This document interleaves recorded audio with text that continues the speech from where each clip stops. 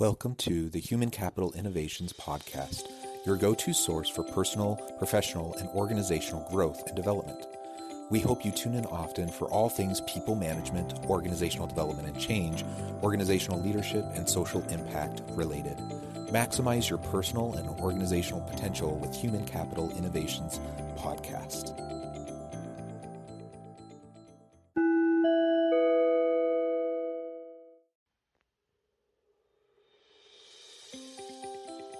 Welcome to the Human Capital Innovations Podcast. In this HCI podcast episode, I talk with Dr. Chad Dumas about some of the challenges facing leaders today and the tools to confront those challenges.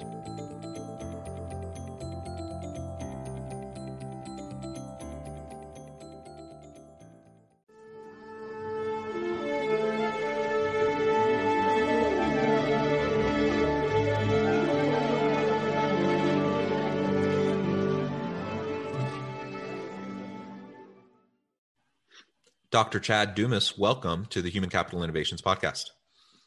Thank you. Thank you so much for the opportunity to engage with you and share some thoughts with your listeners. Yeah, I'm excited to have this conversation on a really important and timely topic. That is the challenges facing leaders today. And we're going to talk about some tools that can be used to confront those challenges. I know that's related to a lot of the work that you do. And of course, there's always challenges facing leaders. Leadership is hard. If it wasn't hard, then we wouldn't be talking so much about it. And everyone would just be great leaders. But it is hard. People are messy. Organizations are messy. And contexts are constantly changing and shifting. And that's part of the reality we're living in today, is that we've now been in this pandemic moment for, it's been much more than a moment. It's been, going on 14, 15 months, but things are starting to slowly kind of get back to quote unquote normal, open up.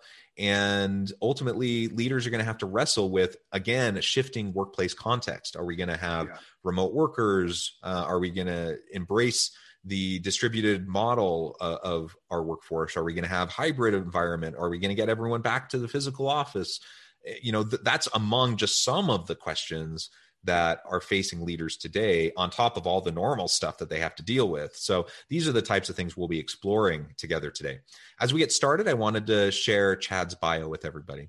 Dr. Chad Dumas is the international consultant, presenter, and award-winning researcher whose primary focus is collaborating to develop capacity for continuous improvement. Having been a successful teacher, principal, central office administrator, professional developer, and consultant in a variety of school districts, he brings his passion, expertise, and skills to his writing and speaking as he engages participants in meaningful and practical learning. In his Amazon best-selling books, Let's Put the C in PLC and an action guide to put the C in PLC, Chad offers readers and audiences educational research, engaging stories, hands-on tools, and useful knowledge and skills they can implement immediately. The results of Chad's work speaks for themselves. One district was identified as persistently lowest achieving upon his arrival, and within a few years, by applying the principles of this book, multiple schools were recognized as national PLC models for improving student learning. Chad has served on and led accreditation visits around the U.S. and the world, presented nationally and internationally, collaborated with school boards, intermediate service agencies, state departments of education, and professional associations, and trained as an agency trainer for adaptive schools. What a tremendous bio. I've interviewed a lot of people from a lot of different backgrounds, but I think you might be the first school administrator and principal and consultant that I've interviewed. Yet, of course, the leadership lessons that we often talk about apply in the educational space just as much as they apply to other places. So again, welcome to the podcast. Is there anything else you would like to share with listeners by way of background or personal context before we dive on into the conversation? Well, thank you. As you were reading that, I was like, wow, whoever you're going to have on here, I'd like to talk to them because they probably have some good experiences. So it's very humbling to be here. And, our paths take us down certain paths as we go through life, and happy to share some of these experiences and stories and tools to be able to help folks. Like you said, leadership is leadership, whether it's in a nonprofit or a school or a business. These quality leadership practices really apply across the spectrum. Yeah, absolutely. Well, Maybe one thing I would say, go for it. though, for those who are not familiar with the education world, the title of the book is Let's Put the C in PLC. And sometimes people don't know what PLC means because it's very much an education jargon term. And that term means Professional Learning Community, PLC. And so the idea is putting community into this idea of professional learning community. So working together to build our capacity to improve what we do as adults to impact students. Perfect. Thank you for that, because that was going to be my first question, as I wanted to make sure that we nailed that down. But that's perfect. And I'm not in the K through 12 space, but I'm in the higher education space, university professor, administrator, and again, we have lots of similar jargon issues.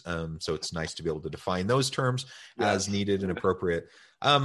Okay, so as we really dive on into the conversation, tell us about some of the common challenges you see facing leaders today. And that can be specifically within the education space, but also more generally. Yeah. So when I think of challenges, my mind goes to not only my experiences, but one of the great educational leaders is Michael Fullan. And he talks about the challenge of educational leaders. And I think this applies to leaders at any level. There's three challenges. And one is to make sure that we're limiting our initiatives. Too many organizations get too many initiatives going all at once. And the job of leaders is to figure out what are those big rocks, as Stephen Covey would say. These are the big rocks, and this is what we're going to move.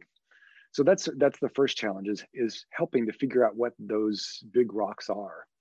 The second challenge facing leaders, I think, is now that you've got those big rocks identified, now what are you going to do about it? So building capacity of people around you to be able to meet those challenges, to meet those needs of those big rocks. And then I think the third big challenge of any leader is to set up systems for mutual accountability. Because we know that top-down accountability really doesn't work. It might work in the military, but in organizations where people are voluntarily there, for a paycheck or otherwise, they're still there at some voluntary level.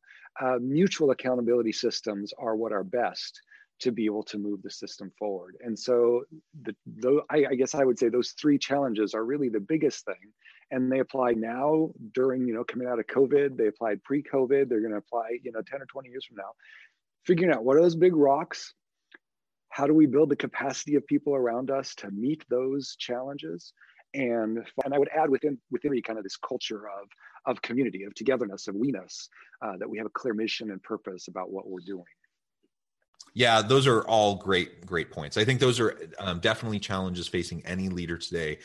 And I see that all the time too. I think being able to prioritize initiatives and focus on what types of change within the organization we're shooting for at any given point in time, that's one of the biggest challenges facing any leader, because there's just so many things going on. There's so many challenges. There's so many external pressures. There's so many things we could focus our time on. And if we become distracted by lots of good things, like there's lots of good things we can be doing, but what are the most important, essential things that we focus our time on?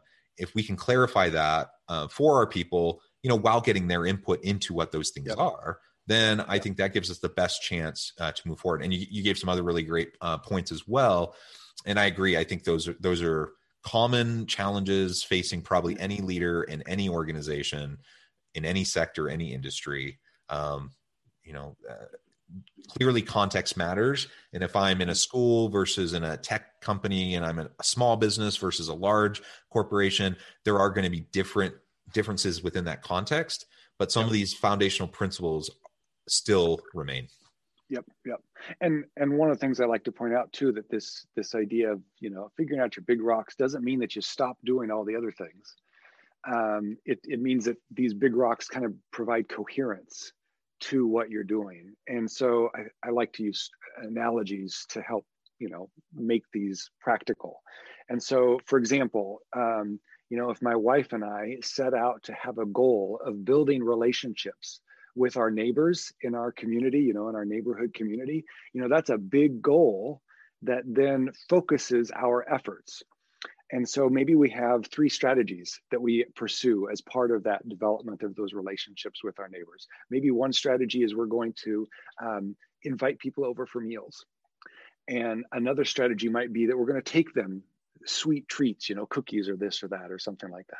And maybe a third strategy is we're going to serve them. We're in Iowa, it snows in the winter. So we're going to help, clear sidewalks of snow. And in the summer, there's storms. And so twigs come down. So we're going to help clear twigs. And in the fall, when it's leaves, we're going to help, so these are like 3 strategies.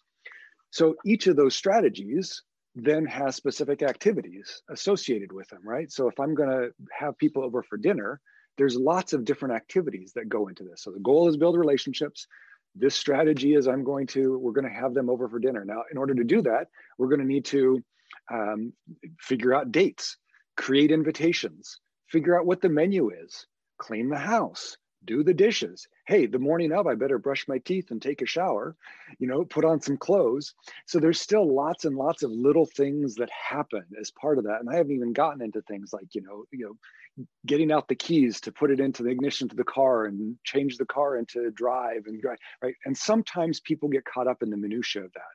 And they say, we're doing so many things around here, when in reality, those are all little small activities that have to go into the bigger. And so that bigger idea of building relationships with the neighbors, that creates coherence. And so by limiting initiatives, leaders can create that coherence. Lots of little things are happening, but we're coherently moving in this direction of pursuing these 3 strategies in pursuit of that one goal. Covey talks about big, hairy, audacious goals. Yeah. No, I really love that. So part of what you're saying is just the integration of all these disparate things that are happening in our day-to-day organizational processes, practices, as well as the very specific, minute tasks that individuals in teams are doing.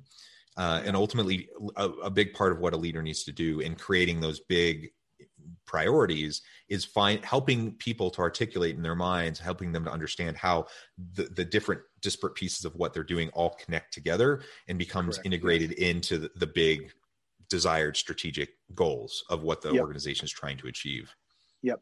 And that doesn't happen just by telling people, right? That happens by building shared understanding, where people have that opportunity to engage with each other and with the activities and strategies and goals so that they can see how their work fits in.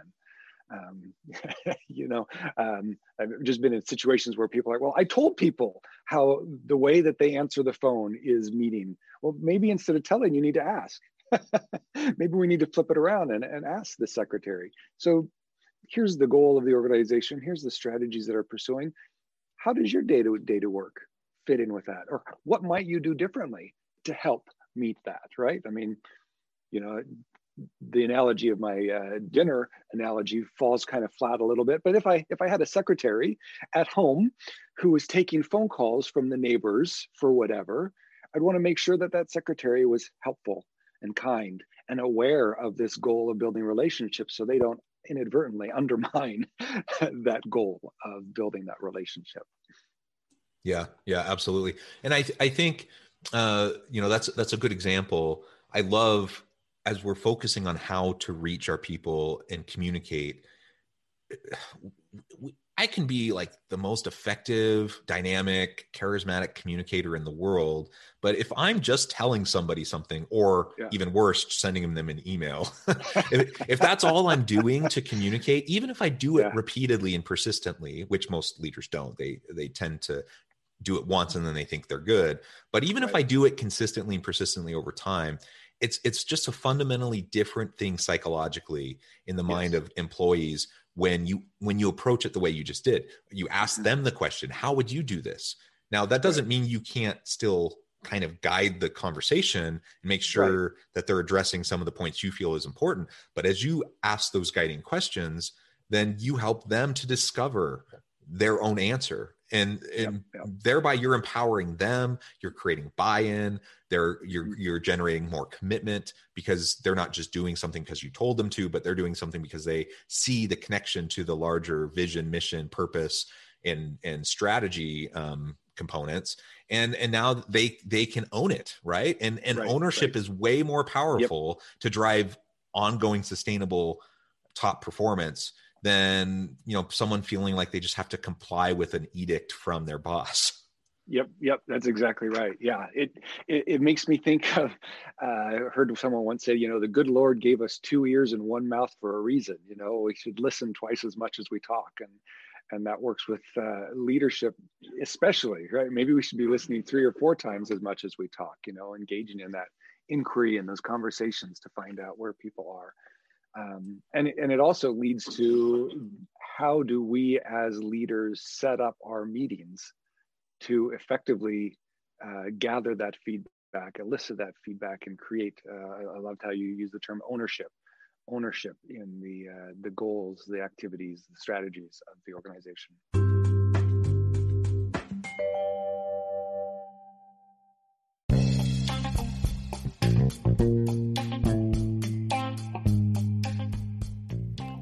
I'm excited to announce the publication of my new book from HCI Press, The Alchemy of Truly Remarkable Leadership: Ordinary, Everyday Actions that Produce Extraordinary Results.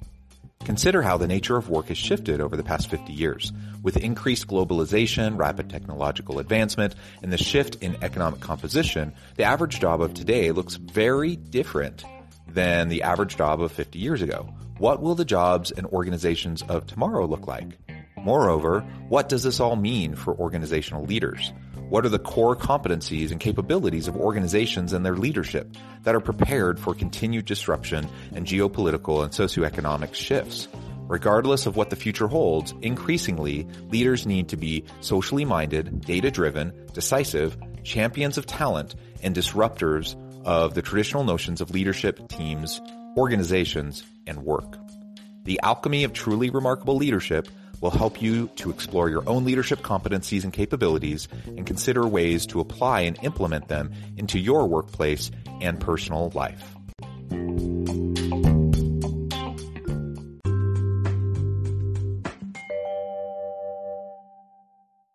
So there's clearly some challenges. Every organization faces them. Every leader faces them. Leadership is tough work. People are messy. Organizations are messy. Yeah. What are some of the tools that you use when you're working with clients to try to help them develop their capacities and capabilities around leadership? Yeah, so there's a number of tools that come to mind. And the first and foremost, I don't know if it's a tool so much as it is the notion that we have to use data or evidence to also bring coherence to our work. That selecting goals out of thin air, that may have worked, I don't know, 20, 30, 40, 50 years ago. Maybe it didn't even work then. But we have to use data or evidence. I like the term evidence better because sometimes people think of data as being just numbers. And there's a lot of different ways that we can collect evidence that maybe opens people's mind to the possibilities of how can we know that we're being effective. And so I think that's like the first big idea is how do we use evidence or data to inform our work, and using that evidence in ways that actually works. So one of the tools that I like to use is color coding data. Identifying what are our expectations and let's color code it. So if it is numbers, we're going to color code, where we're strengths, like blue. I like a stoplight, green, yellow, red, and then blue is above and beyond. So like blue is like really amazing. Green is, we're doing exactly what we want to be doing. Yellow is, this is like a concern area. We want to be paying attention to this. And then red is, this is definitely an issue. And so when we as a team identify, first of all, what are our expectations? And then we color code whatever those metrics are, like the data just pops for us, right? And you color code it both graphically and in table forms. All of a sudden, trends and themes really start to emerge. Because that's the other thing about data. One data point doth not a trend make. It's just one piece. And so we need to make sure that we're looking at trends over time. I heard someone say that, if your data goes up 1 year or down 1 year, that's like flipping a coin. You got a 50-50 chance. It's going to go up or down. That's it, right? Once you get 2 or 3 or more years, then you can start to be able to say, okay, we need to make some decisions here about what's happening. And so that color coding that data can help us make that pop. So that's like one tool that I use with folks. Another tool. Go ahead. Before we go to the next one, I really like that, because so many people are just so visual. And I've been in board meetings, where we've used that kind of a color-coded approach for a variety of things, including KPIs and key metrics that the organization wants to focus on. And, as much financial training as you hope people have in those meetings, it's still just helpful to have things, just the psychology of how people process information. Make it as easy as possible to process the information, take away, key insights, and then you can get to the strategy, right? Right, exactly. And along with that, making it a third point is what it's many times referred to, so that the data isn't something that's between you and me personally, but it's a third point. Like you said, it's projected on the wall with a projector, or we've got chart paper around the room. And so we can refer to the data and depersonalize it, because like it or not, all change, even though it's organizational change, all change is personal. It does come down to a personal level and requires each person to behave differently. And so that can be threatening. So making a third point of our data helps to do that. So color coding it, making it a third point. I'm a fan of actually writing down two-step process when we look at our data. First of all, our observations. What does the data say? Let's just be really clear. The data says that we are high performing in this area, or we're low performing in this area, or we have ongoing trends in this area. Let's put a narrative, because like you said, some people are visual, some people like to read it. And so let's meet those needs. And then the second step so you've got the color coding it, then we do a narrative. And then the second narrative is, why do we think this might be? So hypotheses. Like, we think that this might be because of X, Y, and Z, or A, B, and C. Now, we don't know. It's a hypothesis. We're going to have to do some investigating to find out, but let's get on the table potential reasons for the data being this way. And then that helps us, going back to meet that challenge I talked about earlier. So what goals are we going to set? Because now we have some hypotheses that we can investigate and decide what are those big rocks going to be. Excellent. And you were about to, before I interrupted you, were about to go into a couple other tools. Yeah. So another set of tools that I like to use is in terms of setting agendas for meetings. There's 3 things that every meeting needs to have, and they're the most important things for every meeting. And so the first thing that every meeting needs to have, it needs to have clear outcomes. People need to know why they're there. And so having clear outcomes is absolutely critical. The second thing that needs to be at every meeting, and maybe it's almost as important as the first, is meetings need to have clear outcomes. People need to know how what they are contributing makes sense. And then the third most important thing, maybe you figured this out, it's having clear outcomes. Like how many meetings do we go to and we walk out and look at each other and go, what was that? And what are we? So as unfortunately, leaders, it's the vast majority for most people. It is. And it's just like, have clear out. And so that's why I like to joke around with that by saying, the 3 most important things at any meeting is have clear outcomes, have clear outcomes, have clear outcomes. So I advocate for at the top of every agenda, here are our outcomes, folks. 1, 2, 3, whatever. These are our outcomes. And then setting up the agenda. I've started doing this myself. So that's why I say I like to, because I've seen it work really well with other groups. And that is to set the agenda with a what, why, how organizer. So like a table, if you're using a Word document, set up a table and you got 3 columns. Actually, I like to do 5 columns myself, because the first column is like a who. Who's going to facilitate this portion of the meeting? What is it that we're doing? What's the topic? why is it important, our rationale, and how are we going to go about doing it? The steps, step by step. And that's where you can then link like resources, if we're going to go to this website and do this, web study or whatever. And then the fifth column I like to put on there is, other or resources type thing, if there's additional things related to it. But, set up your agenda in a landscape format with the outcomes at the top, and then the agenda so that it's very clear. What are we doing? Why are we doing it? How are we doing it? And then additional resources. And then I also like to include the who is facilitating, so we're clear about that. So that's the agenda, but then we can get in, and then I've got some tips with running the meeting too, but that's kind of some thoughts around making sure the meetings are clearly aligned with what we want to get done. Yeah. I mean, it does seem simple. It's not rocket science, but the vast majority of meetings aren't effective, and you end up wasting a lot of people's time. And that gets people really frustrated. And I think one of the easiest things you can do as a leader is just be committed to running effective meetings with clear agendas, with clear expectations and outcomes.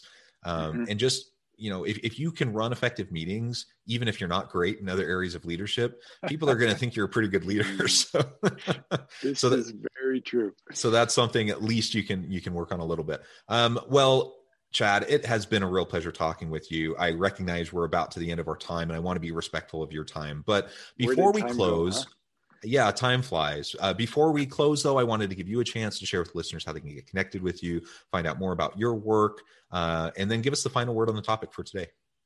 Yeah, absolutely. So probably the easiest way is on my Twitter page.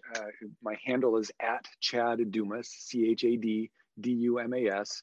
And of course, people that don't have Twitter, you can still go there and access my information there, because that then has access to my Facebook and LinkedIn and website. My website is nextlearningsolutions.com. And so that's kind of how people can reach out to me. In terms of like a last word, we need every single one of us.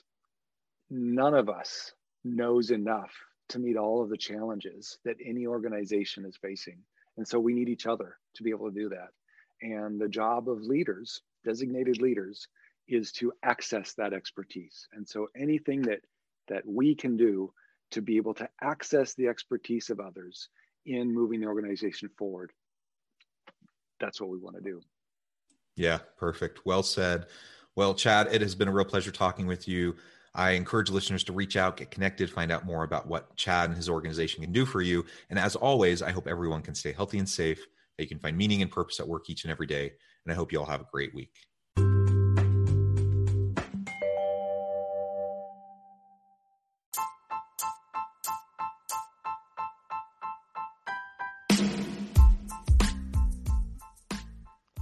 We are excited about the launch of HCI's new magazine, Human Capital Leadership.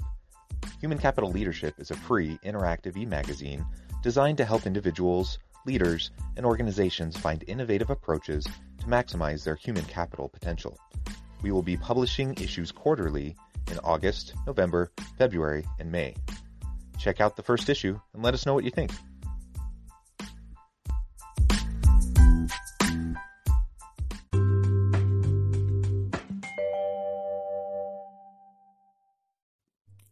Thanks again for joining us for this episode of the Human Capital Innovations Podcast.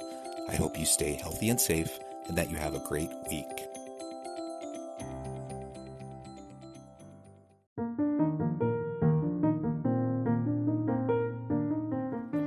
Check out our new weekly LinkedIn newsletter, Alchemizing Human Capital, exploring industry trends via original research and interviews with executives and thought leaders from across the globe. We look forward to having you join us.